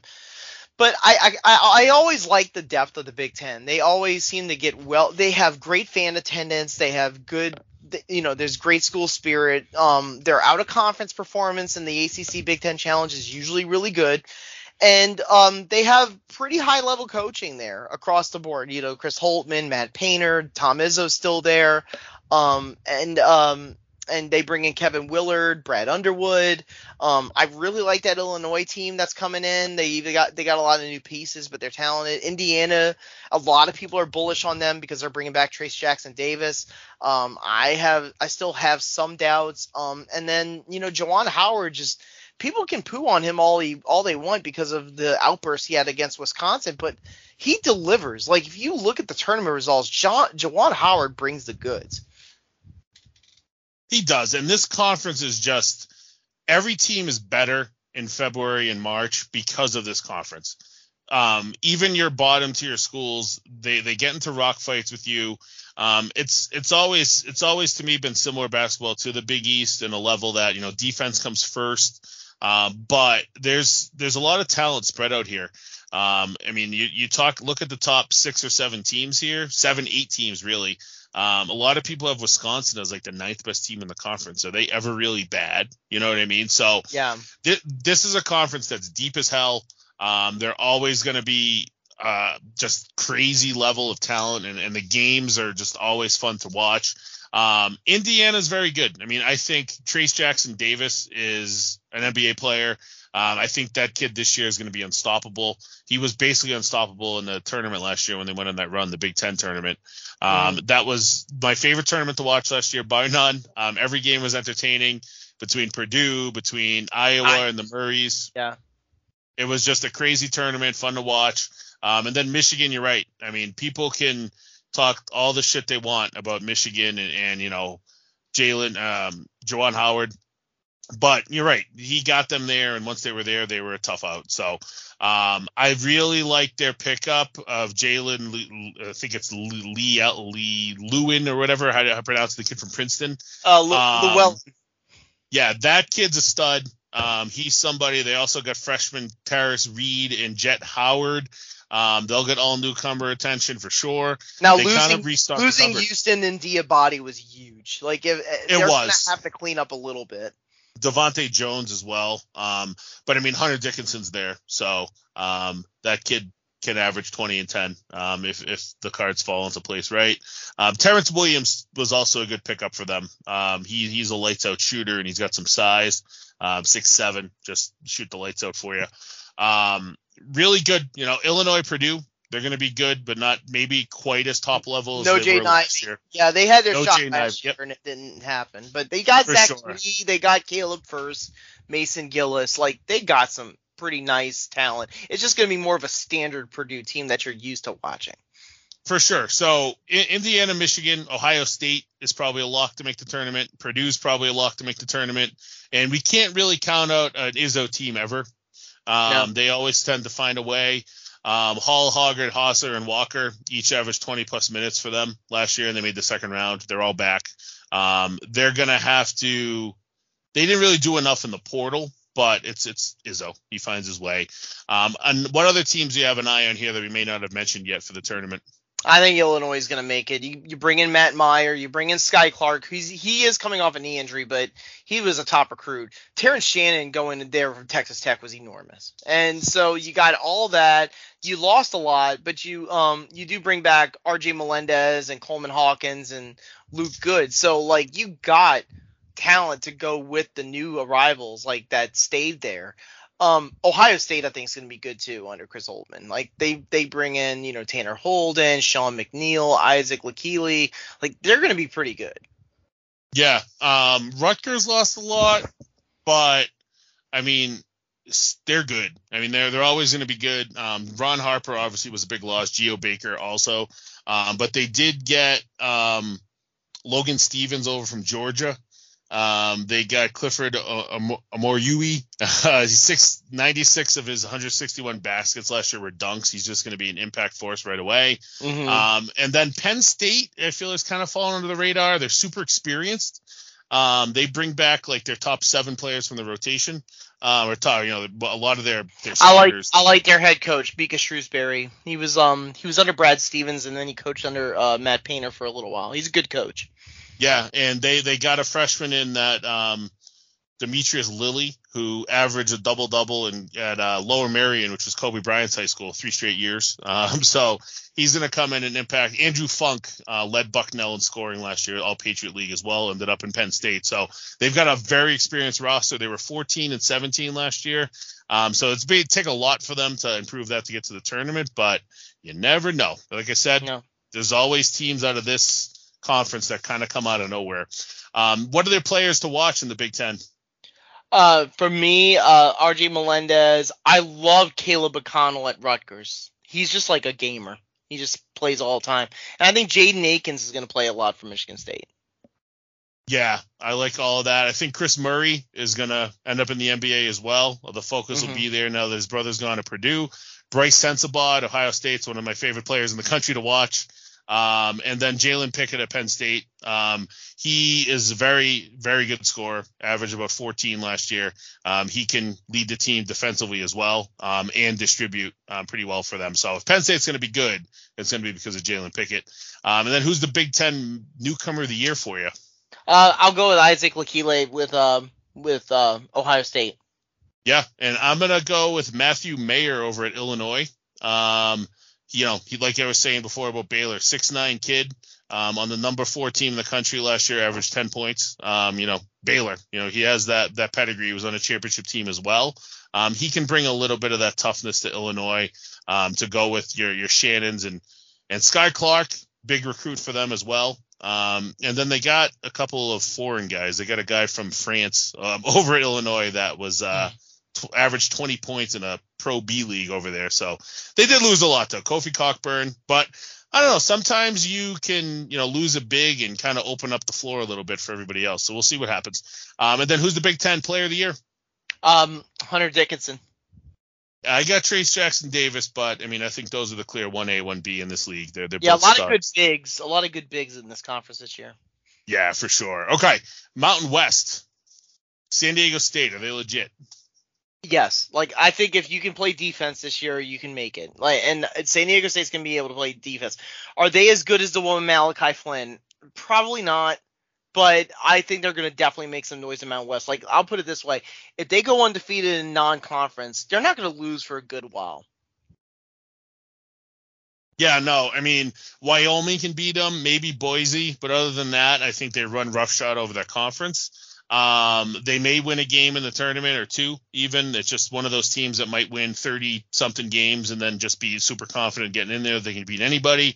They should be a top 25 team for the duration of the year. I really don't have anything bad to say about them. San Diego State's just become, under Dutcher, a team now that's always going to be pretty good. It's the whole is always greater than the sum of its parts. Exactly. They replaced quick. They didn't lose a ton, but they did bring in a Darian Tramble who came over from Seattle. He averaged 19, 5, and 4 and 4 steals a game. So, that's the whack. They're good at incorporating their transfers. A previous transfer was Matt Bradley. He came from Cal, and he now is one of their best players. Yeah, for sure. Bradley, first team all conference here for sure. They also have Nathan Mensah, 6'10", senior. This team's loaded with experience, and they should really run roughshod over this. What other teams do you have an eye on here, though, at possibly making the tournament? Boise State's going to be good. I think his name is Leon Rice. That team is always just they're just always a threat in the Mountain West. I like Wyoming because they bring back Graham Ike and Hunter Maldonado. That was their 2 best players. And then they bring in some good transfers Ethan Anderson and Jake Kyman out of UCLA. So they have that. And then Colorado State brings back Isaiah Stevens, even though they did lose David Roddy. So those are the ones I'm keeping an eye on. Yeah, for sure. I like Boise State a lot. I find it tough to say that 3 of these teams can make the tournament, but I guess it all depends. Two maybe. You might need San Diego State to not win the conference tournament to get 2 in, but it all depends on how they do out of conference. I know San Diego State plays a tough out of conference schedule. They've got Stanford early. They're in the Maui where they play Ohio State and then either Arizona or Cincinnati. Then they have a road game at St. Mary's in December. So that team's going to be tested. So if you beat them once or twice, then you instantly have a pretty good shot at the tournament if you're on the upper tier of the conference. So that's going to be something to keep an eye on there. Another one too, Utah State could kind of surprise if Taylor Funk can replace most of what Brandon Horvath gave them at the stretch 4. But I think that's a long shot. What are your players to watch in the Mountain West? Isaiah Stevens. He's just a really, really good player, but he is hurt, so it depends on when he's coming back. Yeah, I got to say Graham Ike at Wyoming, and when the name pops off the paper like Jamal Mashburn, so Jamal Mashburn Jr. is at New Mexico, right. He should be fun to watch as well. Who's the MWC newcomer of the year for you?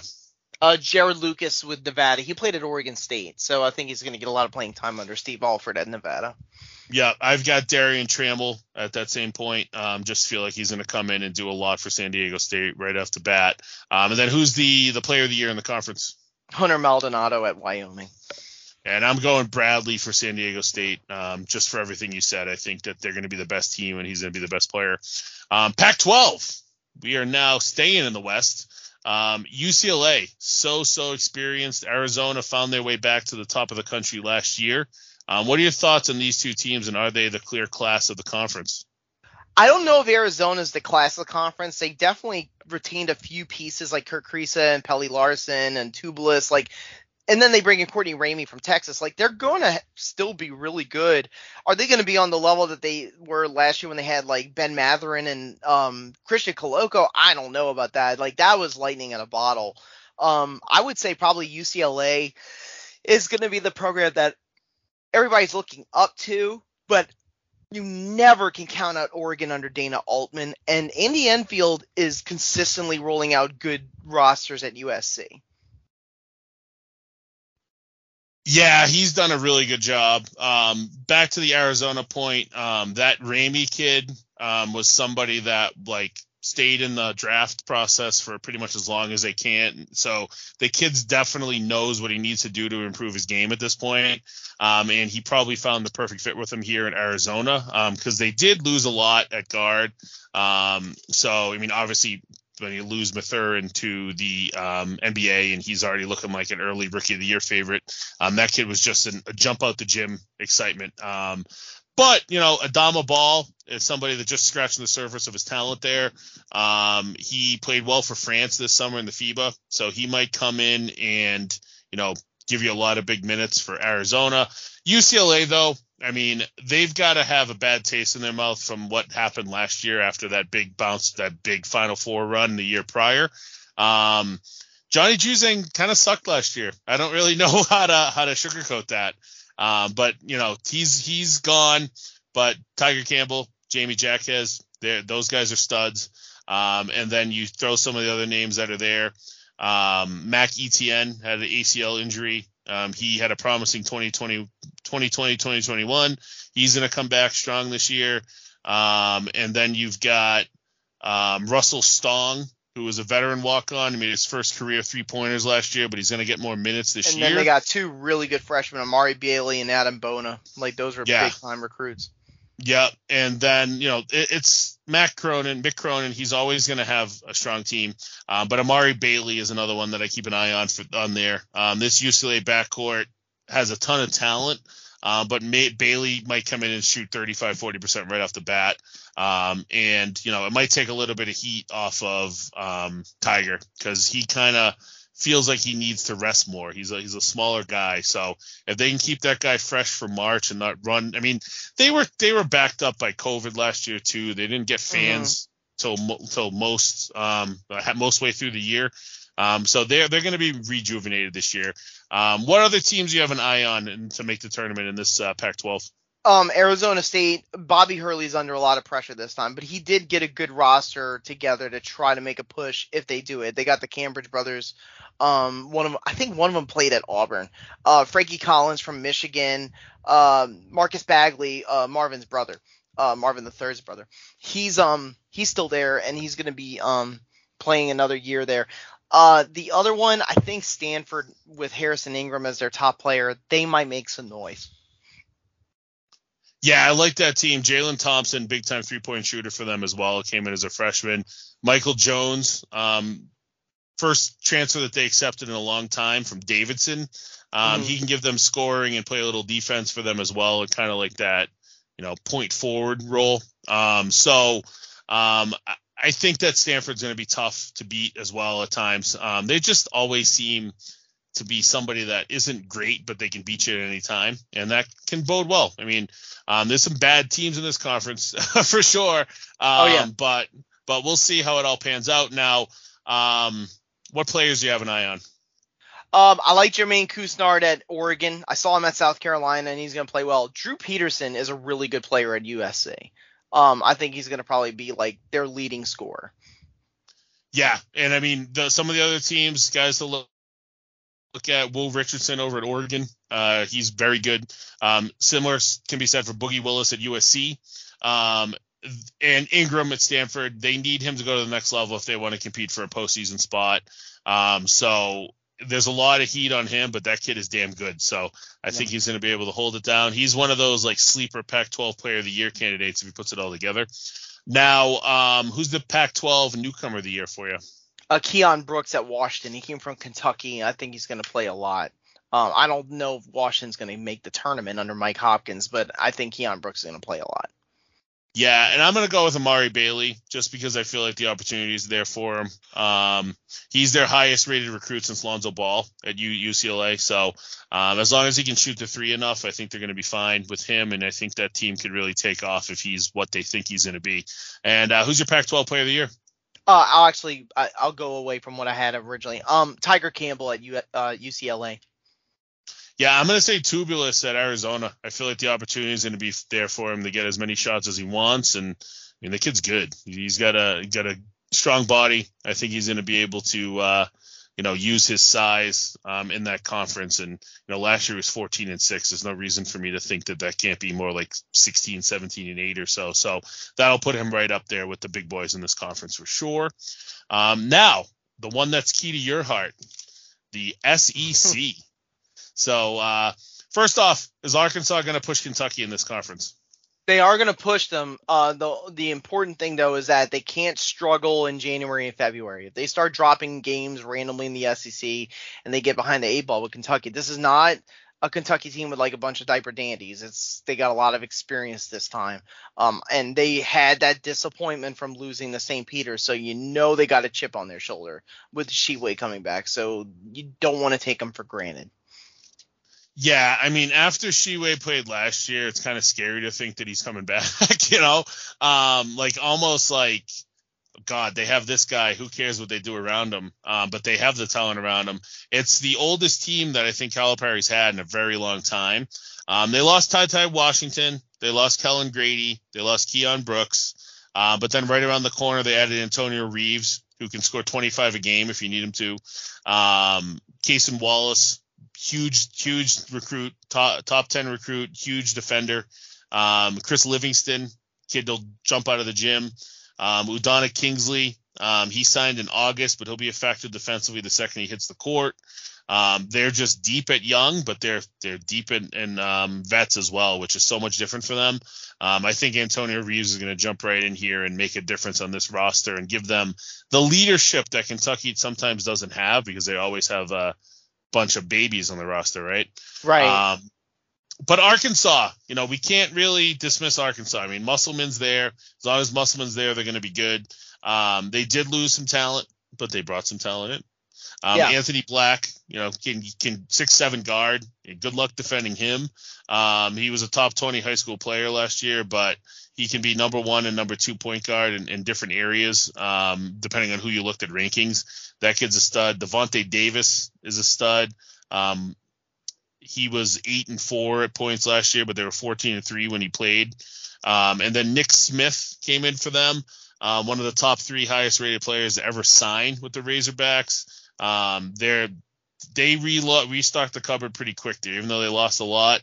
I trust any Musselman team to be a near close to impossible outcome tournament time.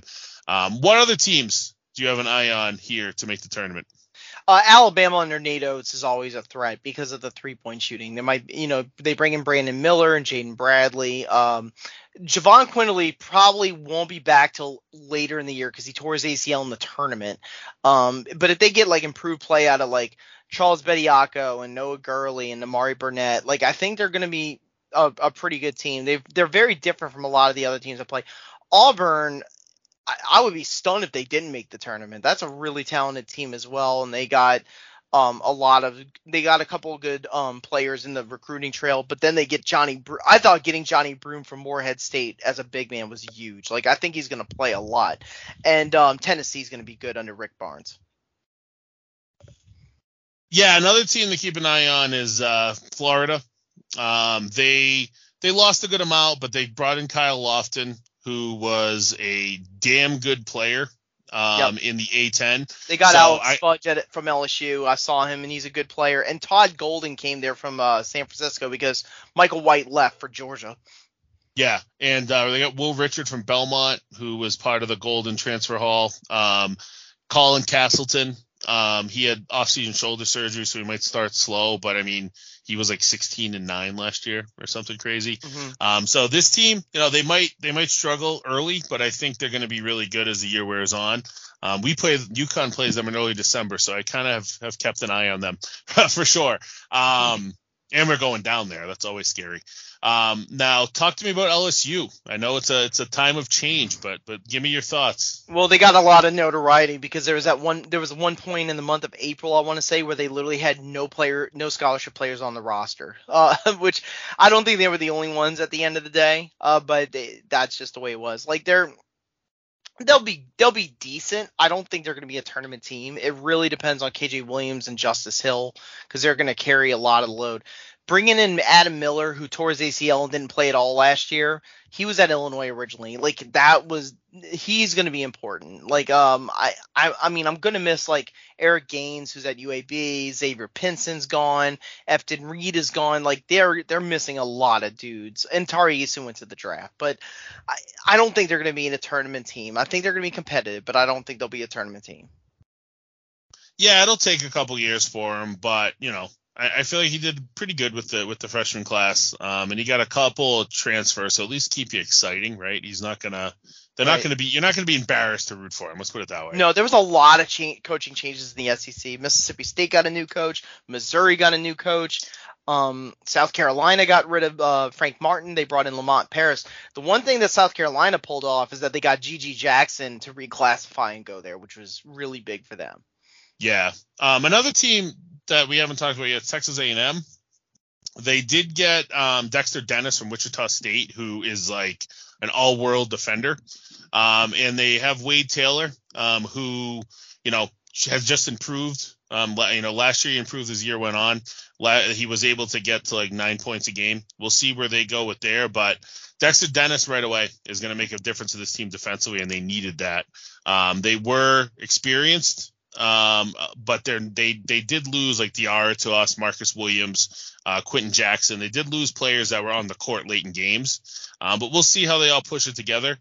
Buzz Williams has his years, right? Some years pulls the team out of nowhere and goes far with them.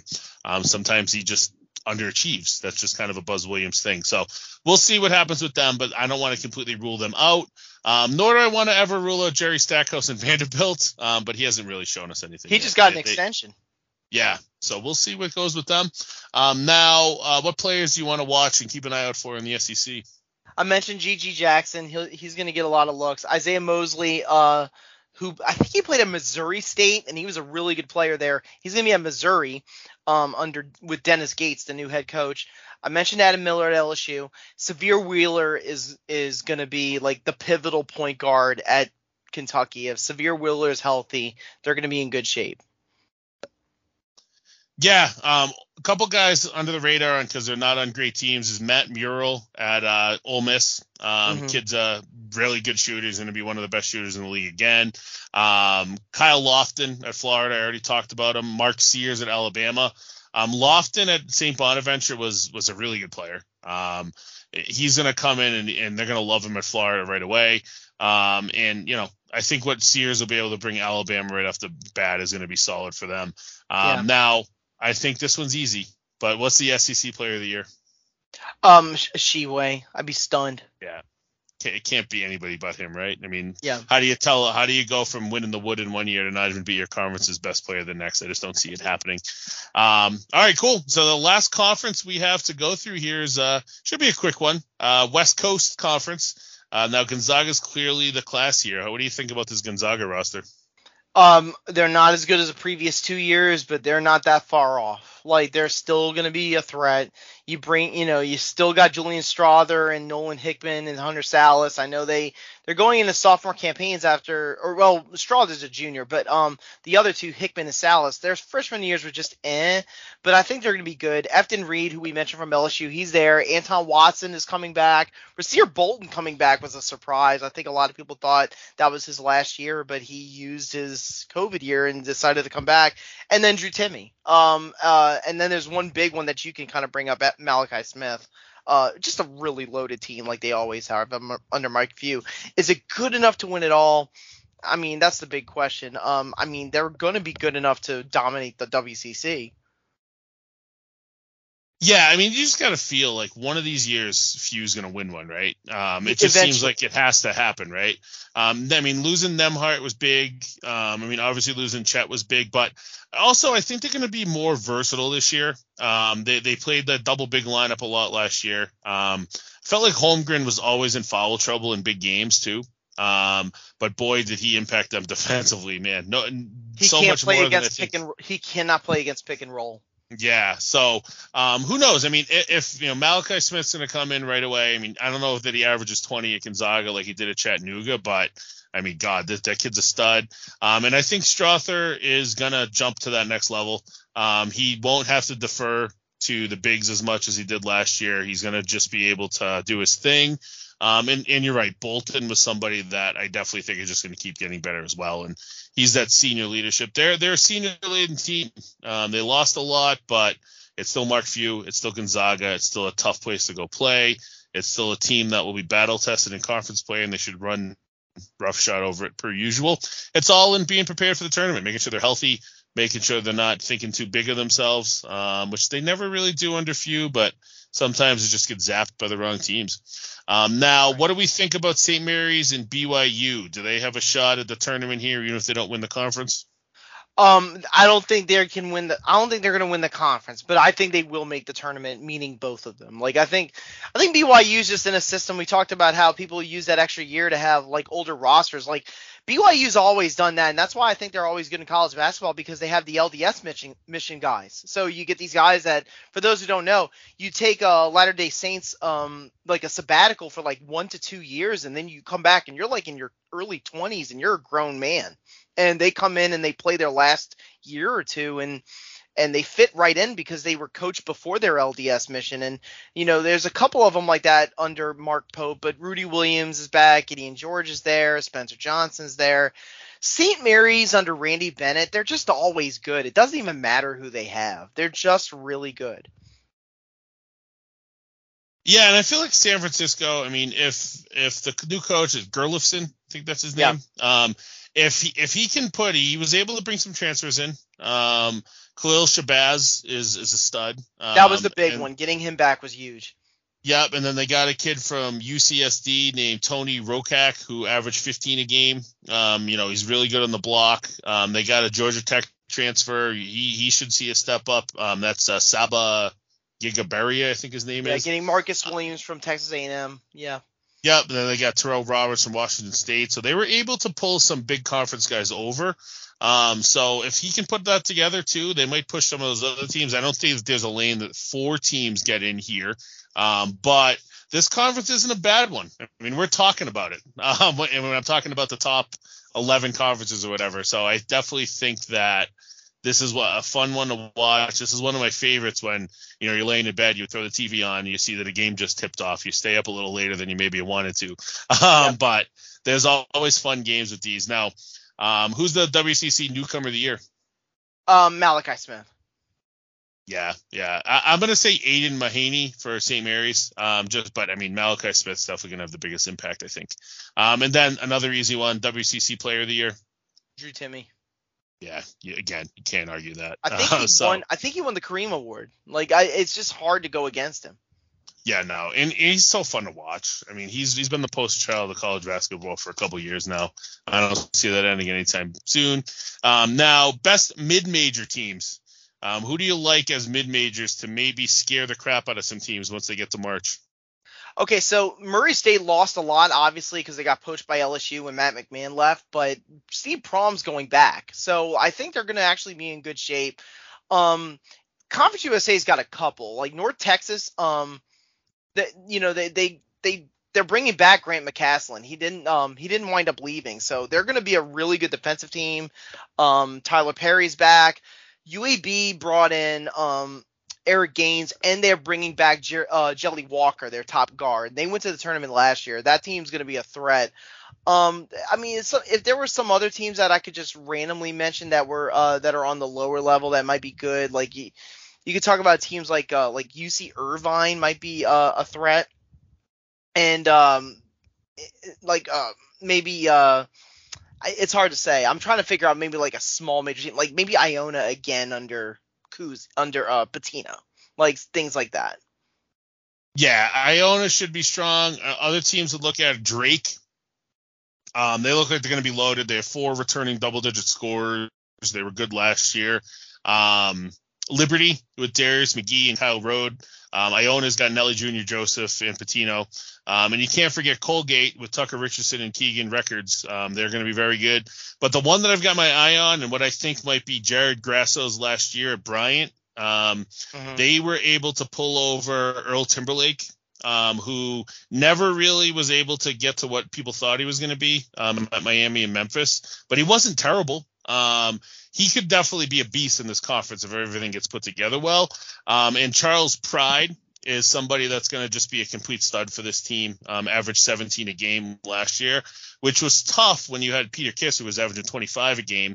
This is a situation where this team might be great just on the fact that they don't have to defer to a guy like Kiss. I mean, obviously Kiss has been that everything. I think he led the country in scoring. Yeah. Yeah, but now you're able to get, I mean, they got Doug Eddard, who everybody loves from St. Peter's as well. So I think that this is going to be a deep team. I mean, they're not going to be that challenged. I mean, Vermont sometimes is able to push you, but this is a Bryant team that if they can escape that first 4 game or whatever they call it, the play-in game, maybe they can get in as a 16 or a 15 and scare the crap out of somebody, just because I think Grasso's that good. If that guy's not in a better job at some point, the next year or two, I'd really be shocked. What he's done at Bryant in just 4 years is pretty nuts. Somebody to just keep an eye on in the future coaching carousel. Who's your overall, obviously this spans a large area, who's your mid-major newcomer of the year? Xavier Pinson. He's going from LSU to New Mexico State. He was at times LSU's most important player. So I could see him being a huge impact player at New Mexico State. And I can't remember the conference they're in. I don't even know if the WAC still exists anymore. They had so few members, but if they are, they're probably going to win that conference again, even though Chris Jans left. I should know, because they beat UConn last year. I know they're going to Conference USA at some point. Right. I don't think they're there yet. So they're kind of in that in-between, but they're going to be a threat. New Mexico State's another one. That's where Pascal Siakam went. That's a school that does well in the transfers. Yeah. Names here, Colt Keat, who picked UCSB over UCLA. He's going to come in and be a superstar there. Antonio Day went from Fordham to Coastal Carolina. He was a very good player at Fordham, so Coastal Carolina, if he brings what he brought to Fordham, they're going to be damn good. Now, overall, who's your mid-major player of the year? I'll actually go with Antoine Davis for Detroit, because he gets that extra year and he's going to use it. He might actually get close to Pete Maravich's all-time scoring record. Yeah. I think that's why he was kind of figuring out if he should go to another school or if he should just break the record, because obviously if he went to a major school, he probably wasn't going to be able to. But yeah, he's definitely somebody I'm going to seek out if I can watch them on ESPN Plus or something. I'm going to go with Max Abmas, or Abmas, however you pronounce it, from Oral Roberts. It's Asmus, there you go. Yeah. Oh, there you go. Oral Roberts, I mean, looking at this guy's stats, they jump off the page. 25 a game 2 years ago, 23 a game last year. He'll chip in 4 assists, 4 rebounds, shoot you 85% from 3, shoot you 40% from 3, 85% from the line. The guy's just a stud.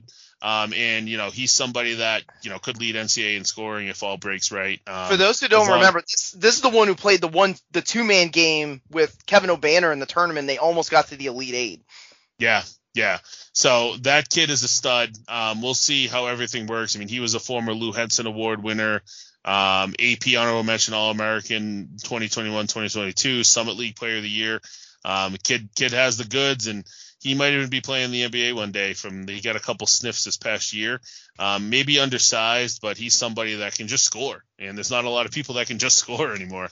So We'll see how his future holds. Now, over to our top 25s. Now, interestingly enough, we had the exact same top 4 in the exact same order. North Carolina 1, Houston 2, Gonzaga 3, Creighton 4. Then we got a little bit different, but 9 of our top 10 stayed the same in order. You had Baylor at 5, Kansas at 6, Kentucky at 7, Duke at 8, Arkansas at 9, Nova at 10. I went Kentucky 5, Kansas 6, Duke 7, Arkansas 8, Baylor 9, Indiana 10. Indiana's a little bit of a discrepancy. You had them at 14, I had them at 10. That's not major. The big differences that we had, you were a lot higher on Texas than me. You had them at 10. I have them at 22. And I think it's just because it was tough for me to put a team that was maybe third or fourth in the conference when all shakes out higher. Well, Texas was so inconsistent last year, but I think that under Beard, they're really going to take a big bounce in year 2. Yeah. I'm taking a leap of faith. Yep, and then another one. I'm high in Michigan at 12, and you don't even have Michigan ranked. No, I think their regular season is going to be a bit of a slog, and then they'll get to the postseason and they'll be fine. Like they always. I can see it. I can see it for sure. You have TCU 19. I don't have them. I have TCU at 19. You don't have them in.